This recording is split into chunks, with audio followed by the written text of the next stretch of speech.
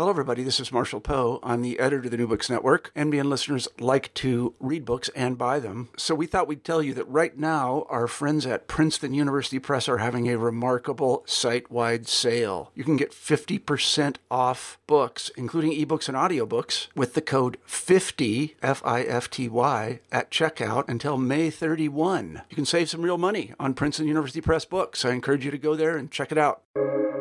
Welcome to the New Books Network. Welcome to New Books in Science. I'm Maya Woolner, your podcast host. Today I have the pleasure of speaking with Zachary Dorner, historian and an assistant clinical professor in the University Honors Program at the University of Maryland. His first book, which we will be discussing today, is entitled Merchants of Medicines: The Commerce and Coercion of Health in Britain's Long 18th Century, and is available from the University of Chicago Press. His work can also be found in the William and Mary Quarterly, the Journal of British Studies, and the Washington Post. Good morning, Zach. It's nice to have you on the podcast. Good morning, Maya. Thank you. I'm happy to be here, and I'm looking forward to our conversation. So I want to start by asking you, how did you become interested in the medicinal trade, and what inspired you to take on this project?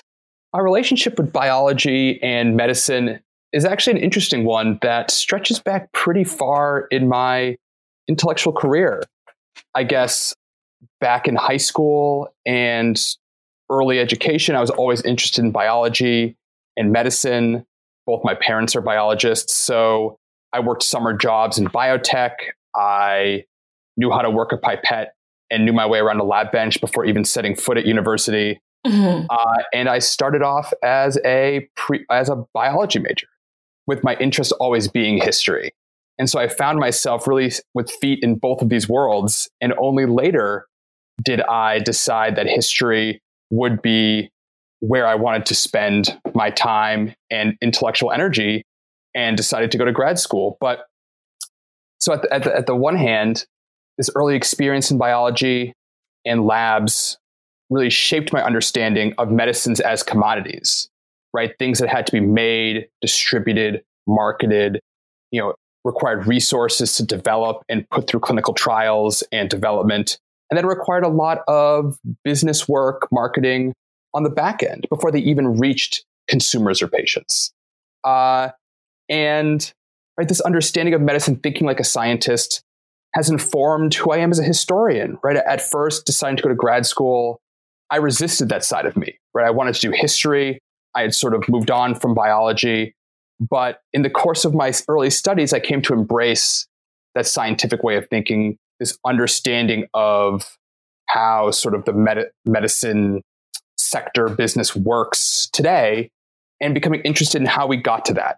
And so I really embraced that, and it made me the historian I am today. And I guess the sort of pivotal moment in this is when I found Sylvester Gardner, the surgeon, sort of seller and maker of medicines and land speculator in mid-18th century Boston. When I found him in a footnote to sort of a general compendium on the history of medicine in the United States in an early grad seminar. And I ended up writing my first year paper early on in graduate school on him and his sort of multi-leveled overlapping business pursuits.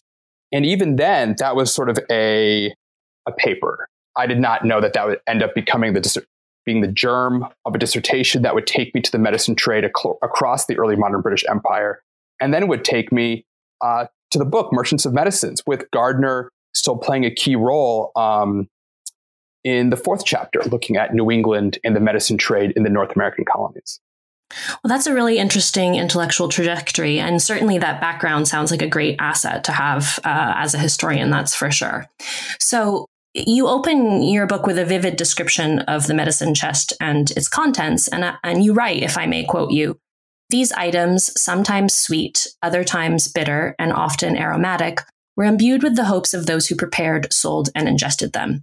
So I was wondering if you could expand on this idea for our listeners a little bit and explain your approach to objects and how this informs the methodology of your research as well. So the reason I start the book with that analysis and that image of the medicine chest and all of its component parts, and the reason why there's a glass bottle on the cover of the book actually, is the importance of the movement of these things, of these objects, to both the book's narrative as it crosses oceans and time periods, but as well as to its arguments. about the role and importance of movement and commercial structure, to the expectations that people develop for medicines and what they can and can't do, and for the bodies of the people who ingest medicines voluntarily and not. But for now, I want to move on to sort of think a little bit more about that image and sort of the quote you shared about, right, they're bitter, they're aromatic, and they're imbued with hope. And so that's sort of there's a lot to unpack there.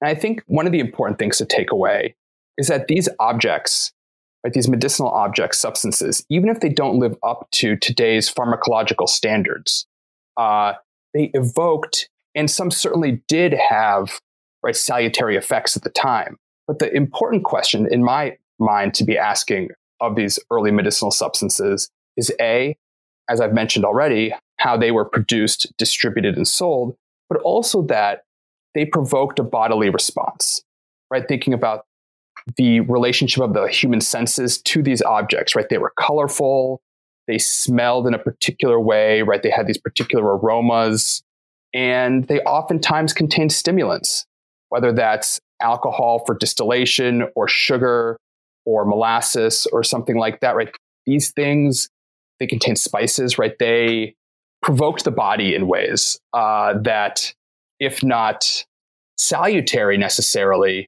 it was a sensation, and they provoked sensation, right? And sort of the closest between medicines and food in this period is still a very porous, close connection. So thinking about the ways these things provoked the body really is central to A, people's response to them, and B, the hopes that people put in institutions, right, put in these objects.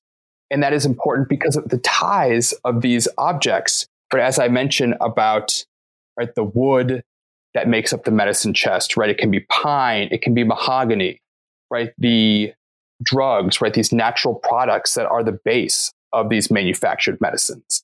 And then they're re-export in the form of these medicine chests, right, that is tied to the kinds of large-scale global resource extraction that are central to empire building, state power, imperial competition in the early modern period. And on the one hand, this example goes to show that, on the one hand, medicines are commodities, they're manufacturers, just like so many other products that traverse the globe in this period. But on the other hand, right, because of the omnipresent specter of death and disease, particularly in this imperial political economy predicated on manpower, human labor, resource extraction, large-scale agriculture, the ability to wage war in a variety of places, right? Institutions, individuals, there's a big impetus and really incentive to find ways to hopefully forestall and mitigate death and disease at sort of the institutional and larger level, but also on the individual level. Right? Medicine is iterative. People are desperate. And so medicines take on this outsized role as the place to put these hopes and beliefs in desire, really, that there is some way to prevent and forestall the devastating mortality of this period. So you've already hinted a little bit at your approach to medicines as commodities. And so I wanted to ask you to expand a little bit on the British medicinal trade and how it emerged, and more specifically, what kinds of business practices were deployed to establish itself. And for these merchants of medicines, sort of what kinds of challenges did they face, and how did they find innovative solutions during this period? Yeah, let me start to answer that by saying that the trade in medicine in Britain, in Europe, in all different places, had existed for a long time, just not at the scope and scale that emerged in the early modern and, based on my findings, particularly the later 17th and long 18th centuries. So this is a period, right, that sees the expansion of European overseas empire, the development of a medical marketplace, the so-called consumer revolution in Europe, changes in household income and spending. Right, so I locate this A, in empire, but B, also in sort of these other kinds of economic changes that are occurring in early modern Europe at the same time. There's a lot of the British medicine trade emerges in this larger scale, bulk, commercialized form, also as a result of pre-existing currents of professional competition, and a lot of other sort of internal to the medicine practitioner world factors that I won't necessarily get into here. But the thing that I wanted to press on here and really emphasize and underscore is that what changes in this period, the expansion of the British medicine trade on this global scale, isn't a discovery in a laboratory or in a workshop. It's not an innovation at the Royal Society. There aren't large, significant declines in mortality due to a particular medicine or technique or in sanitation. Those are things that occur really more in the 19th century and in metropolitan areas and not in colonial areas, even then. But what makes the medicine trade expand in scope and scale at this period are the commercial and labor needs of empire and the institutions that underwrite it and really carry out that work, as well as the credit instruments that arise in Europe to connect these places and allow long distance trade to occur. So thinking about bills of exchange, new forms of credit and debt. And I'll elaborate on that a little bit more, but thinking about that this is the continuation of long-term trends, but also a really quickening and expansion based on particular geopolitical and political economic changes of the long 18th century. And in dealing with this, all of a sudden, longer distance trade in medicine, right? Looking at the customs records for medicines in this period coming out of ports in England, right? We see that these medicine exports are largely going to places overseas that are dependent on large populations of bound labor, whether enslaved agricultural laborers or soldiers and sailors, trading company employees in South Asia, et cetera. And so thinking about these long distances that medicines would have to traverse in the hold of a ship, packaged next to other provisions, right, where there is leakage and spoilage and cramped conditions on these long, months-long sea voyages in some cases, thinking about the East India Company. That sort of sums up the difficulties that these manufacturers of medicine would have to face, thinking about these challenges that are not unique to the medicine trade, but really characteristic of all long-distance trade in the early modern period, thinking about spoilage. How does one recoup a debt from someone far away that you might never have met face-to-face? How does one make connections in a new market? How can one trust the person who is responsible for selling, collecting the proceeds from, pursuing litigation on your behalf, right, in these faraway places? And again, little of this is unique to the medicine trade, but we see interesting responses arise for the medicine trade as it really spreads to connect all of these locations across the early modern British Empire. So some of the responses include, right, standardizing products in bottles with in particular labels and stoppers to prevent spoilage and to enable the proper and recognizable identification of particular substances, to make them available in smaller dosages, such that large-scale quantities wouldn't have to be sold, or that someone could sort of take away with them, right, a vial with only a particular dose, a few doses, as well as, right, these manufacturers of medicines, and by that I mean apothecaries, druggists, chemists, and physicians in some cases in Europe, right, they're acting more like merchants. They oftentimes have their own counting houses now, where they can, right, have more standardized letter writing and packaging. They have people working for them, often earning wages to make medicines in sort of more bulk industrial capacities, with stills that can hold hundreds of gallons, large fires, toxic fumes coming from these sort of open air manufacturing processes. And also they have connections to pursue litigation. They're investing in the stock market. They are borrowing money in London to buy more raw materials to make in medicines. They are outfitting Royal Navy vessels, vessels involved in the Middle Passage, right? They're, on the one hand, making these ties to the institutions of empire and really relying on new credit instruments that are coming into fashion in the later 17th century to finance and capitalize their partnerships at scale that hasn't really been seen before in this industry, if I can call it that. But of course, even with these sort of mitigation techniques of litigation, debt, taking out bonds, trying to instill trust through standardized packaging and correspondence, of course, there's always risk and uncertainty. And I've tried to also show that in the book, that despite all these best laid plans, long distance trade is still extremely capricious and complicated. And it's some of that challenge of movement and that uncertainty and risk that shapes these expectations and really the physical form of medicines in this period. And that's a key argument, is that it's not just what's written in medical texts or even the perceived needs of imperial institutions. It's also the physical forms and ways of thinking necessitated by the exigencies of long distance trade that shapes medicines, and by extension, what people think of them, what people think of diseases, what people think of healthcare, and what people think of the bodies and people that are subjected to that healthcare in a variety of imperial spaces. So you've already begun to allude to labor needs and empire as driving a large part of the medicine trade. So my next question sort of jumps off from that and asks you to describe a little bit more the entangled nature of empire building, state power, and the medicine trade in the 18th century.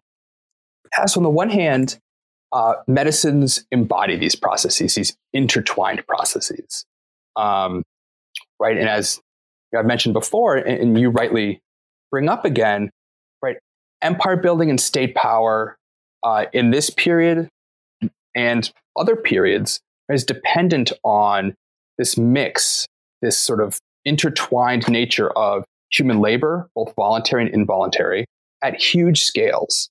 And so in order to try to keep that labor productive and working in service of the institutions that are increasingly managing, organizing, deploying, controlling, moving that labor in this period, it's a particular space where medicines can begin to take on increased political economic importance.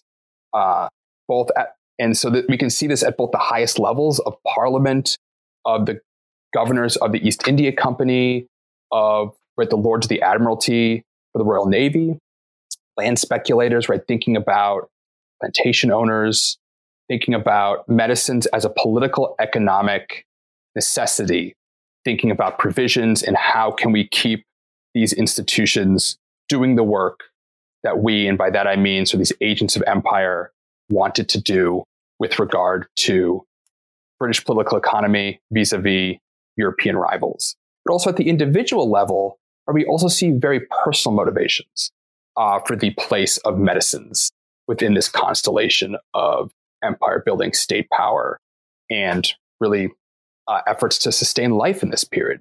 Thinking about, right, a person who has been transported, right, been taken captive and moved to Barbados, someone who has, migrated more voluntarily from England to the Caribbean or the North American colonies, who is recently posted at Fort St. George in South Asia. Right? As those people, as they confront these new disease environments under new constellations of stars, and thinking about the mutability of bodies that was still understood to potentially occur in these new environments, portable European medicines provided a sort of a sense of familiarity from the kinds of health ways that those people had come from, but also they also provided a means of control, right, over unfree populations, bound populations in those places, as well as they also sort of on the really personal level, they enabled people to try to stay alive in these places where, as we know, with these, endemic disease, threats of warfare and injury and all of that, right? Death is omnipresent. It's on people's minds. And so it gives medicines this both economic weight, but also this sort of emotional, intellectual weight, playing an outsized role in people's lives and thinking. And so on the one hand, medicines really, as I said, embody these processes of empire building and state power. But they also but they also help make that happen. Right? So they both embody this. They're a popular trade item that reflected these desires and the needs of state power, whether in warfare, trade, agriculture, what have you. But they also help make that happen. They help entrench those things.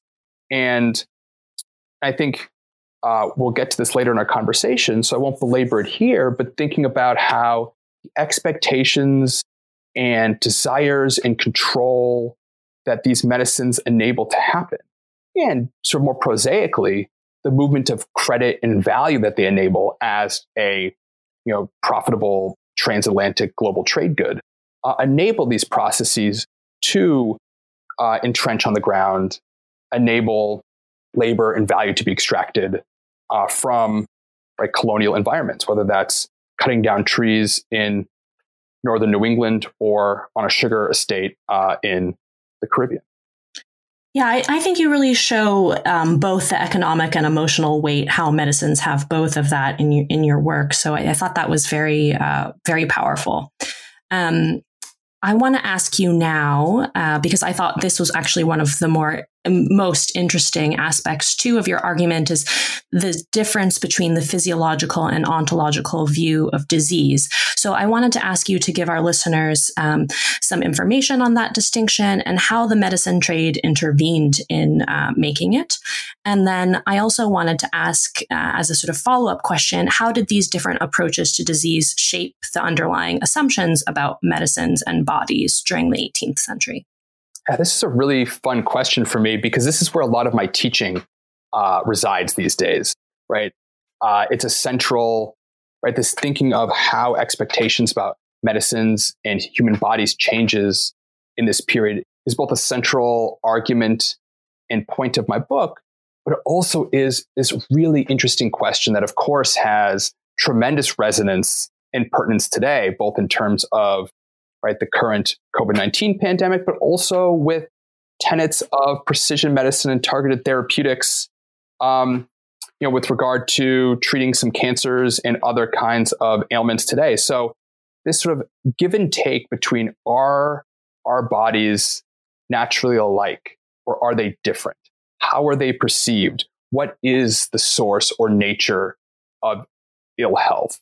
How do we deal with that? Right? These are not natural, there are not timeless natural answers to these questions. These are things that are socially and culturally and politically constructed, and the relationship between these, the answers that we come up with, change over time, as I've shown in the book. But so the real thing to think about and so the terms physiological and ontological views of disease, that can sound a little complicated at first. What it really means is, for millennia, really, going back to classical ways of understanding the body, thinking about Galen and the four humors, the physiological view of disease is that, ill health, ailment, pain, etc., stems from when the body's four humors are out of their natural balance. So every individual, every person has a particularly optimal balance of the four humors, which is called one's constitution. It's called one's constitution. And when the four humors are not in that optimal constitution, whether that's due to a stoppage or a blockage in the body's natural flows of fluids and substances, or, and this is really interesting to me and to students when I teach this, the body is very porous at this time. It's open to the influence of the stars, of meteorological phenomena, of emotional well-being, of diet. This is an anachronistic term, but of exercise, physical movement and moving through the world, and things like a night out dancing or a fraught emotional relationship or something like that, a particularly humid, rainy day. Those are things that could affect the balance of one's humors and could then lead to ill health.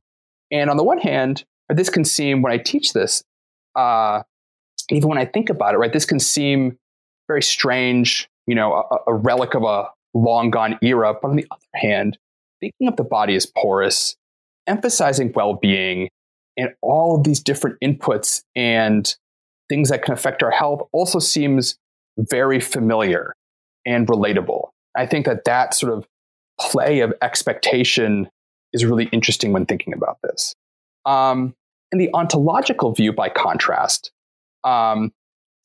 isn't new to the long 18th century, but it really gains popularity and commercialization and sort of implementation in the long 18th century.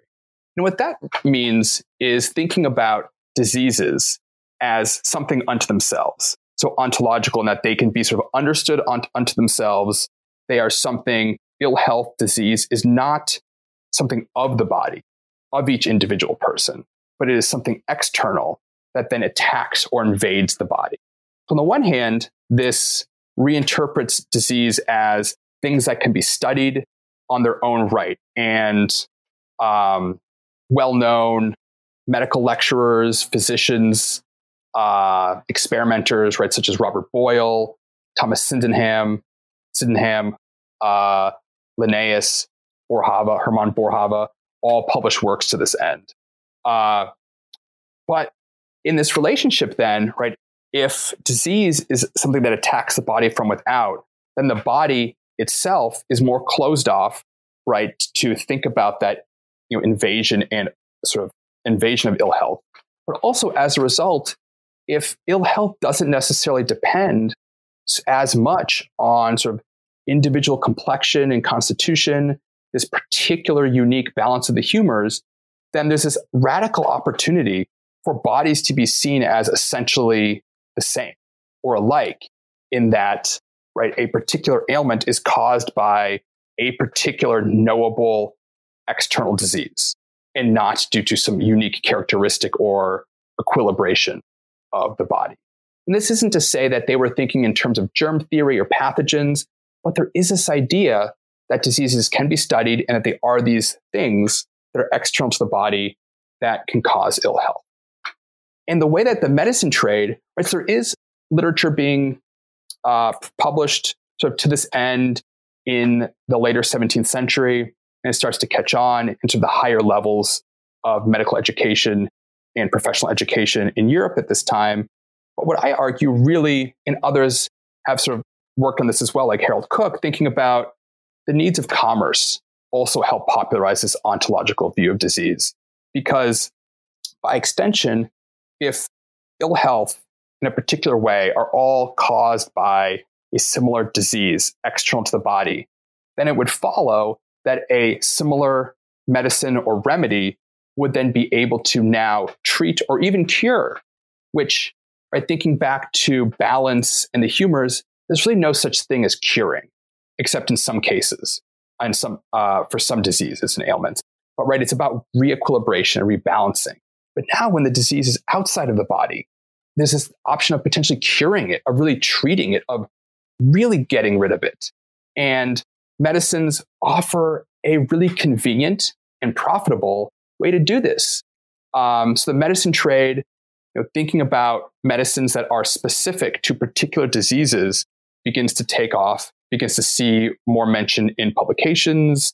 They're manufactured. You see them in the manufacturing lists and advertising of merchants of medicines in London. They're exported across the empire. And also thinking, and that's where empire also really helps forward and spread this idea. Because thinking about, as we mentioned, and this is sort of to answer the part of your question about the different approaches to disease, shape these underlying assumptions about bodies and medicines. If we're thinking about this imperial political economy where labor and manpower and work is really central to the expression of power overseas, state power, right, interstate competition, then maintaining productivity and is central to why people are buying and selling and investing really their hope in these medicines. And so thinking about simplicity, cost, time, right? If there is a surgeon on a Royal Navy vessel and there is some sort of sickness, perhaps it's scurvy or it's malaria or yellow fever or something else, spreading among the crew, right? Of course, who live in cramped, poorly ventilated quarters, right? The time and investment of that surgeon evaluating, identifying, reading the bodies of, listening to personal testimony from all of those sailors to try to compile particular humoral treatments to deal with that ailment versus coming to the conclusion that, oh, it is X disease, and looking up, thinking, reading a manual or something like that, and coming up with the particular specific medicine that would deal with that disease across all bodies, all people who seemingly have it. That's a much simpler, cost-effective, quick, time-efficient way of treating that ailment among these bulk populations. And the same holds true with captive Africans in the Middle Passage, on plantations, on East India Company vessels, among the East India Company's troops in South Asia in the 18th century, among settlers in northern New England. So thinking about how this ontological view of disease, what that does to sort of popularize and commercialize a particular kind of bulk medicine that's predicated on seeing human bodies and people as responding to disease in medicine in a similar way, and how that really both at the same time reinforces and is shaped by the desires of these imperial institutions. As we talked about, these sort of goals and motives of imperial political economy fit in nicely with this new thinking about medicine and disease in this period. And as that starts to become more profitable and popular, we see this ontological view of disease, these ideas of specific medicines for particular diseases. That definition becomes a little less strict. Specific medicines, this promise that they will treat something across different people, starts to be used a little more flippantly and in a more marketing way, that we see that definition start to become looser. And it becomes more of a label for popular medicines and a sort of buzzword, if you will, to drum up sales in these different spaces. So the ontological view of disease also seems to have implications for racialized views of the body and bodies. And so I wanted to ask you, in your chapter on the possibility of unfree markets, you discuss plantation medicine and how control and convalescence often went together for enslaved peoples and forced laborers. So I was wondering if you could give us some specific examples of the kind of violence that the medicinal trade enacted during this period on those peoples, and how would you describe that? I guess I should start with saying that this idea of an ontological view of disease and specific medicines in general at first offers a really radical proposition if you pause and think about it for a moment. This idea that any person, whether that's an enslaved laborer in Jamaica, a person in a hospital in London, a Royal Navy sailor on a ship in the Atlantic, an East India Company servant en route to South Asia, that they were a wealthy spinster or someone languishing in debtor's prison, a woodcutter in the New England woods, or a wealthy Quaker landowner in Pennsylvania, that all of these different people, a child, regardless of statuses of bodily difference, skin color, age, sex, socioeconomic status, theoretically, under this principle, all people seemingly suffering from a similar ailment would benefit from and could be treated with a similar form of medicine. So on the one hand, that's a radical proposition, given the strict hierarchies and emergent categories of difference that we see during this period. But where this begins to quickly be, so on the one hand, this idea of sameness and the promise it seems to suggest enables these large markets for medicines in this that are understood in this way. On the other hand, that quickly begins to present a problem, as you mentioned, in spaces like the early modern Caribbean that are predicated on emergent ideas of racial difference and hierarchy and power dynamics and violence and exploitation. So to answer the first part of your question, and so I should say, what happens then is, from historical remove, we understand, right, that differences in health outcomes in a lot of these places, right, stem from the forms of institutionalized violence, brutality, exploitation, right, that shape the daily lives of people surviving under the institution of slavery. But at the time, right, a lot of planters and medical practitioners attributed these disparities in health outcome, either to racialized behavioral pathology or to emergent differences, not necessarily emergent differences in how people expected to respond in a similar way to these treatments are seemingly responding in different ways. And that could be because of the regimes of institutionalized violence that are occurring, malnutrition, exposure, poor clothing, all of that. But at the time, it's a very convenient evidence to fuel these emergent ideas of inherent biological difference based on skin color. So this idea of human sameness and an ontological view of disease, on the one hand, really fosters this and underpins, I guess, intellectually, this broad medicine trade and sales across British Imperium. Also provides sort of the leading edge of ways to then justify and scientifically, based on the ideas of the day, start to justify, in their eyes, ideas of inherent bodily difference. And the ways this looked on, in plantations is thinking about, medicine is often, in the 18th century and as always, is both a means of, as you say, convalescence, but it also can be a means of confinement, Thinking about ideas of quarantine, of, the hospital space, the hothouse on the plantation is a space of quarantine and sequestration, but it's also one of confinement, of, various devices for restraining people, to remove them from people they know and love.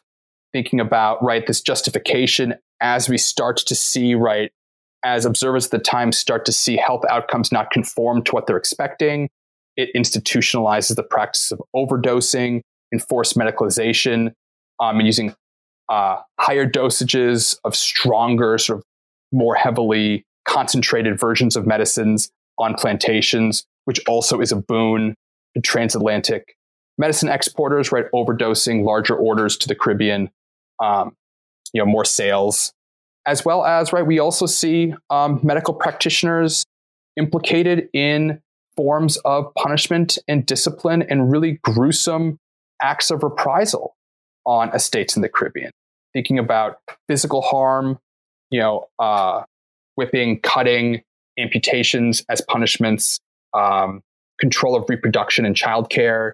So thinking about, there are many ways, and many scholars have focused on the relationship of the medical establishment to these aspects of plantation life and the control and agency of enslaved persons within that institution of slavery.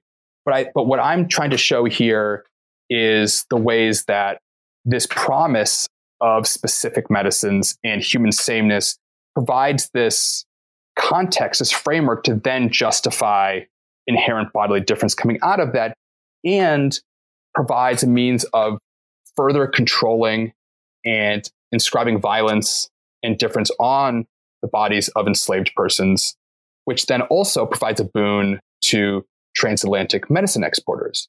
And of course, even as these ideas of human difference start to erode the promise of ontological view of disease in terms of human similarity, what stays behind is this idea that these kinds of manufactured European medicines will have some benefit for disease. That part doesn't go. So the transatlantic global infrastructures for medicine export that have been created over the preceding decades, that stays, and those exports continue. It's just sort of the radical implications of the intellectual understandings underpinning that sort of get corroded and altered, sort of with these efforts to justify inherent bodily difference and sort of thinking about amelioration, and I put that in quotation marks, on Caribbean plantations leading into the age of abolition in the 19th century. So let's talk a little bit about New England now. I want to ask, how was the New England medical landscape evolving during the long 18th century? And in what ways did merchants of medicine and also local particularities to this geography play into this evolution? Yeah, the section on New England in the book actually stems from that early research on Sylvester Gardner and so the overlapping economies, medical economies, and land speculation economies and trading economies of 18th century New England. And in the book, this evolved to provide a foil in comparison to the slave societies of the Atlantic world I talk about right in the previous chapter, the possibility of unfree markets, like we just discussed. On the one hand, right, New England is certainly connected to the institution of slavery, as I discuss, right, thinking about provisioning and all these other trades, right, that and even participating, right, in the Middle Passage that tie New England to this institution. But so in some ways, right, this relationship to enslavement in medicine is similar. But I wanted to use this other context to illustrate some different details that sort of complicate and nuance the place of medicines across, right, the British Empire and the Atlantic world at this time, but at the same time, sort of reinforce how deeply entrenched they're becoming in the day-to-day life, economy, long-distance trade of these different imperial spaces, but also how thinking about them is relatively conserved across these spaces to really show how far, right, the medicine trade has come over these decades that I look at.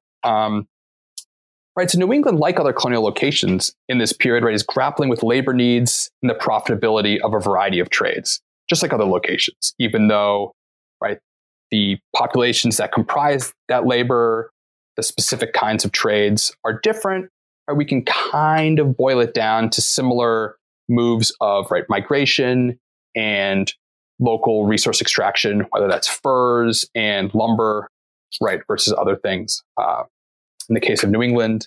And this chapter, and so thinking about, right, even though it looks different in many ways, we still see sort of transatlantic medicine imports to New England, the emergence of local merchants of medicines and experts who are taking those imports, but also starting to manufacture and make their own medicines they can sell profitably across the region in these sort of trades that are going further into the interior.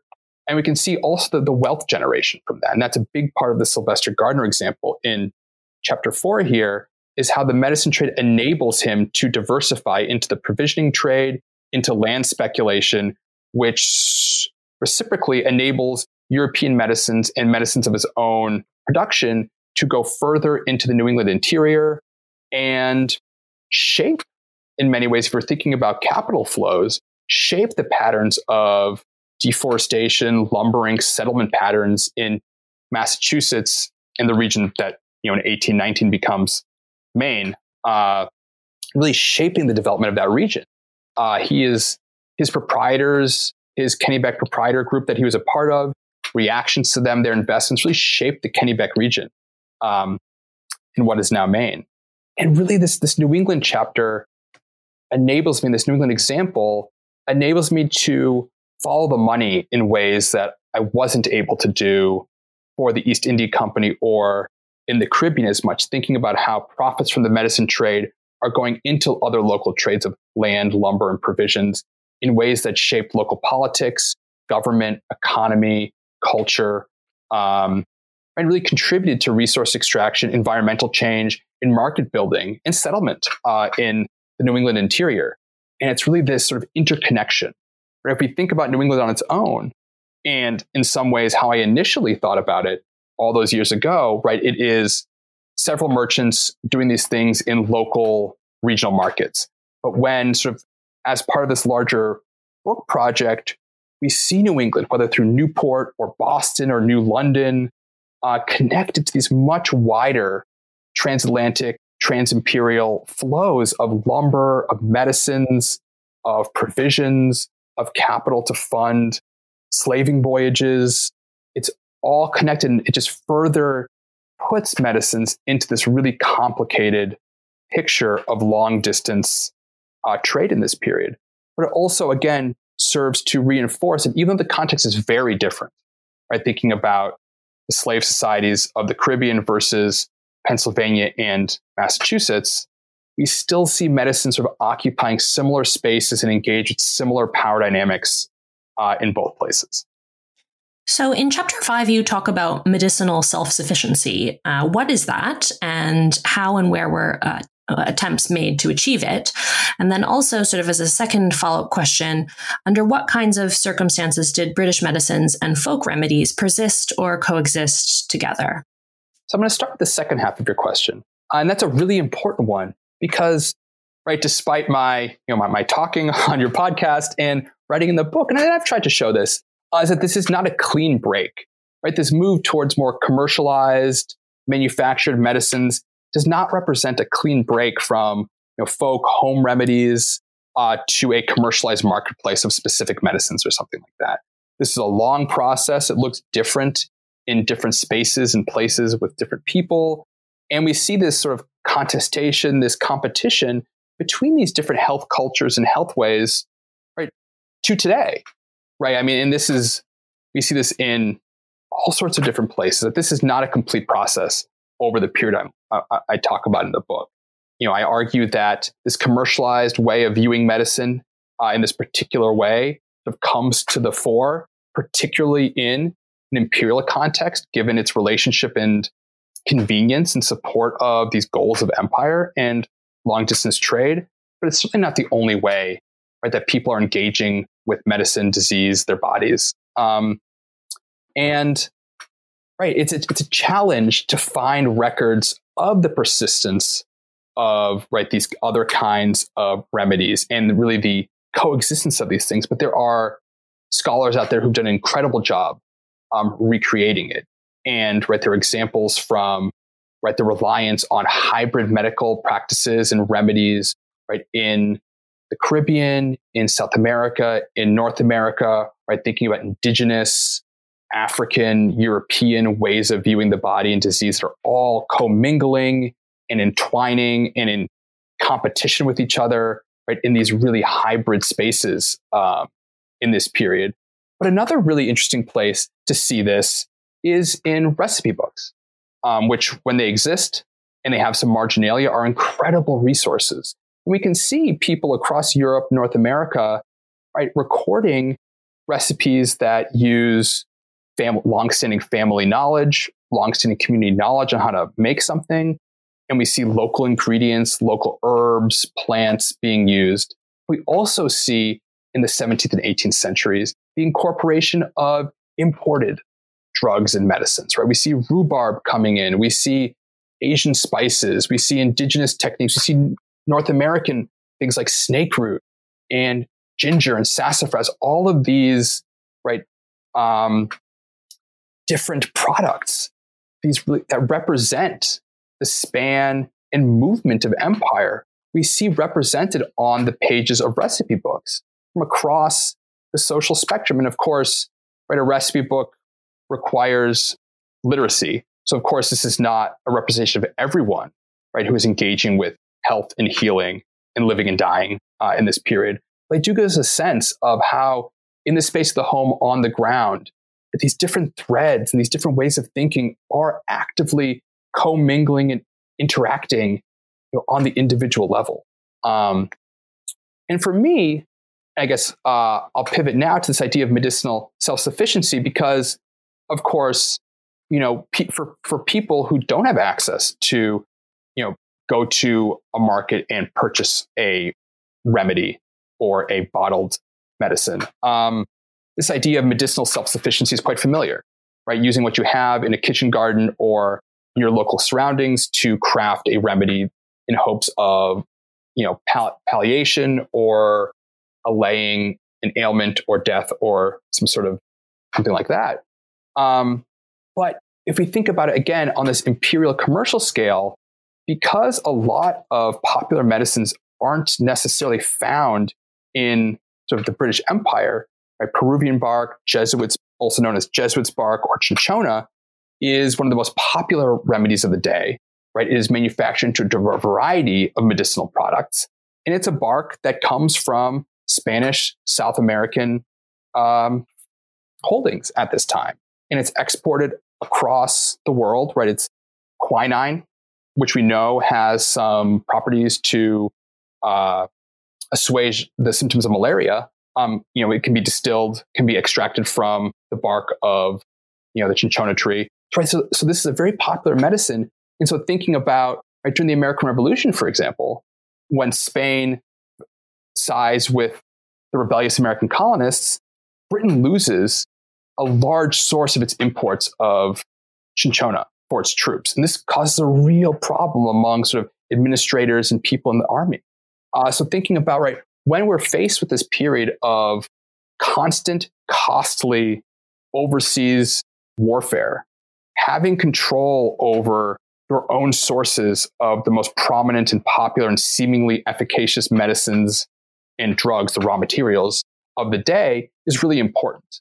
So in this period, as I talk about in chapter 5, we see sort of in the aftermath of the 7 Years' War, we see attempts spring up across the British Empire, whether that's in Fort St. George in South Asia with the East India Company or at the Pennsylvania Hospital in North America, to start laboratories and workshops, places of manufacturing medicines in situ in these colonial locations. So they don't have to necessarily rely on exports from Europe, from London, as much as they had in the past.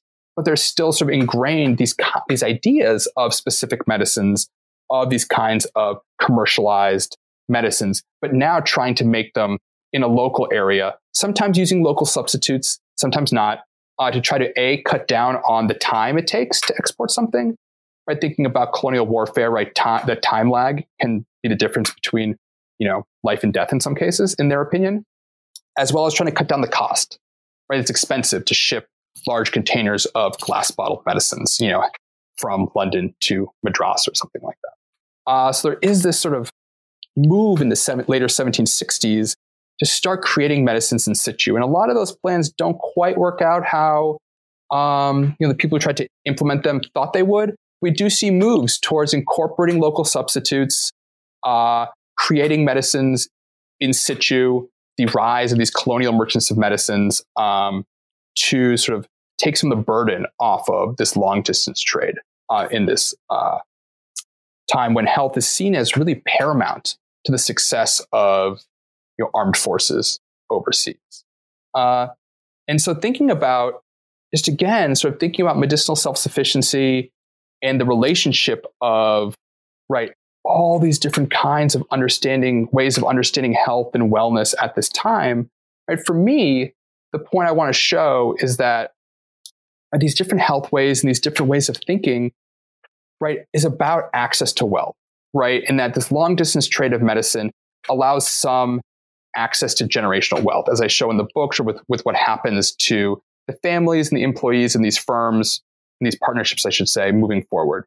And B, that the broader change in the commercial structures, I'll have to probably edit this out, I apologize, but the point I want to show is another point I want to show, so that the second half of that is the change in the commercial structures in which healthcare is provided.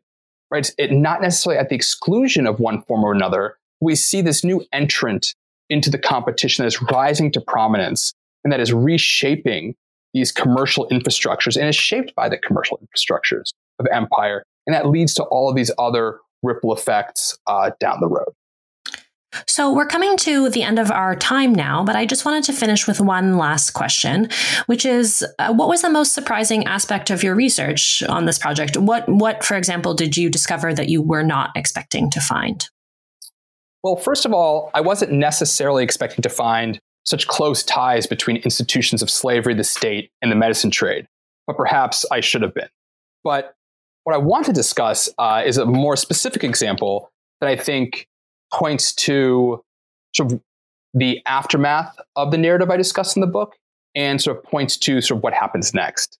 So the thing that really surprised me the most in carrying out this project was finding the records of the Plough Court Pharmacy, which is sort of one of the main partnerships I examine in the book, was founded by Sylvanus Bevan in 1715. And I found the records for this pharmacy within the corporate archive of GlaxoSmithKline, which, for those who don't know, right, is this multinational pharmaceutical giant that's headquartered in London and currently was given just recently the largest US government contract to manufacture COVID-19 vaccines as part of the Operation Warp Speed initiative. But, the records, the ledgers, account books, letter books of this 18th century partnership, right, reside in this sleek modern edifice in West London, where I would go to the corporate archives and sort of jarringly read through this very detailed business record of this, 18th century pharmacy that is involved in overseas trade, operates a sophisticated for the time laboratory, and is really building up its ties to the state and the East India Company.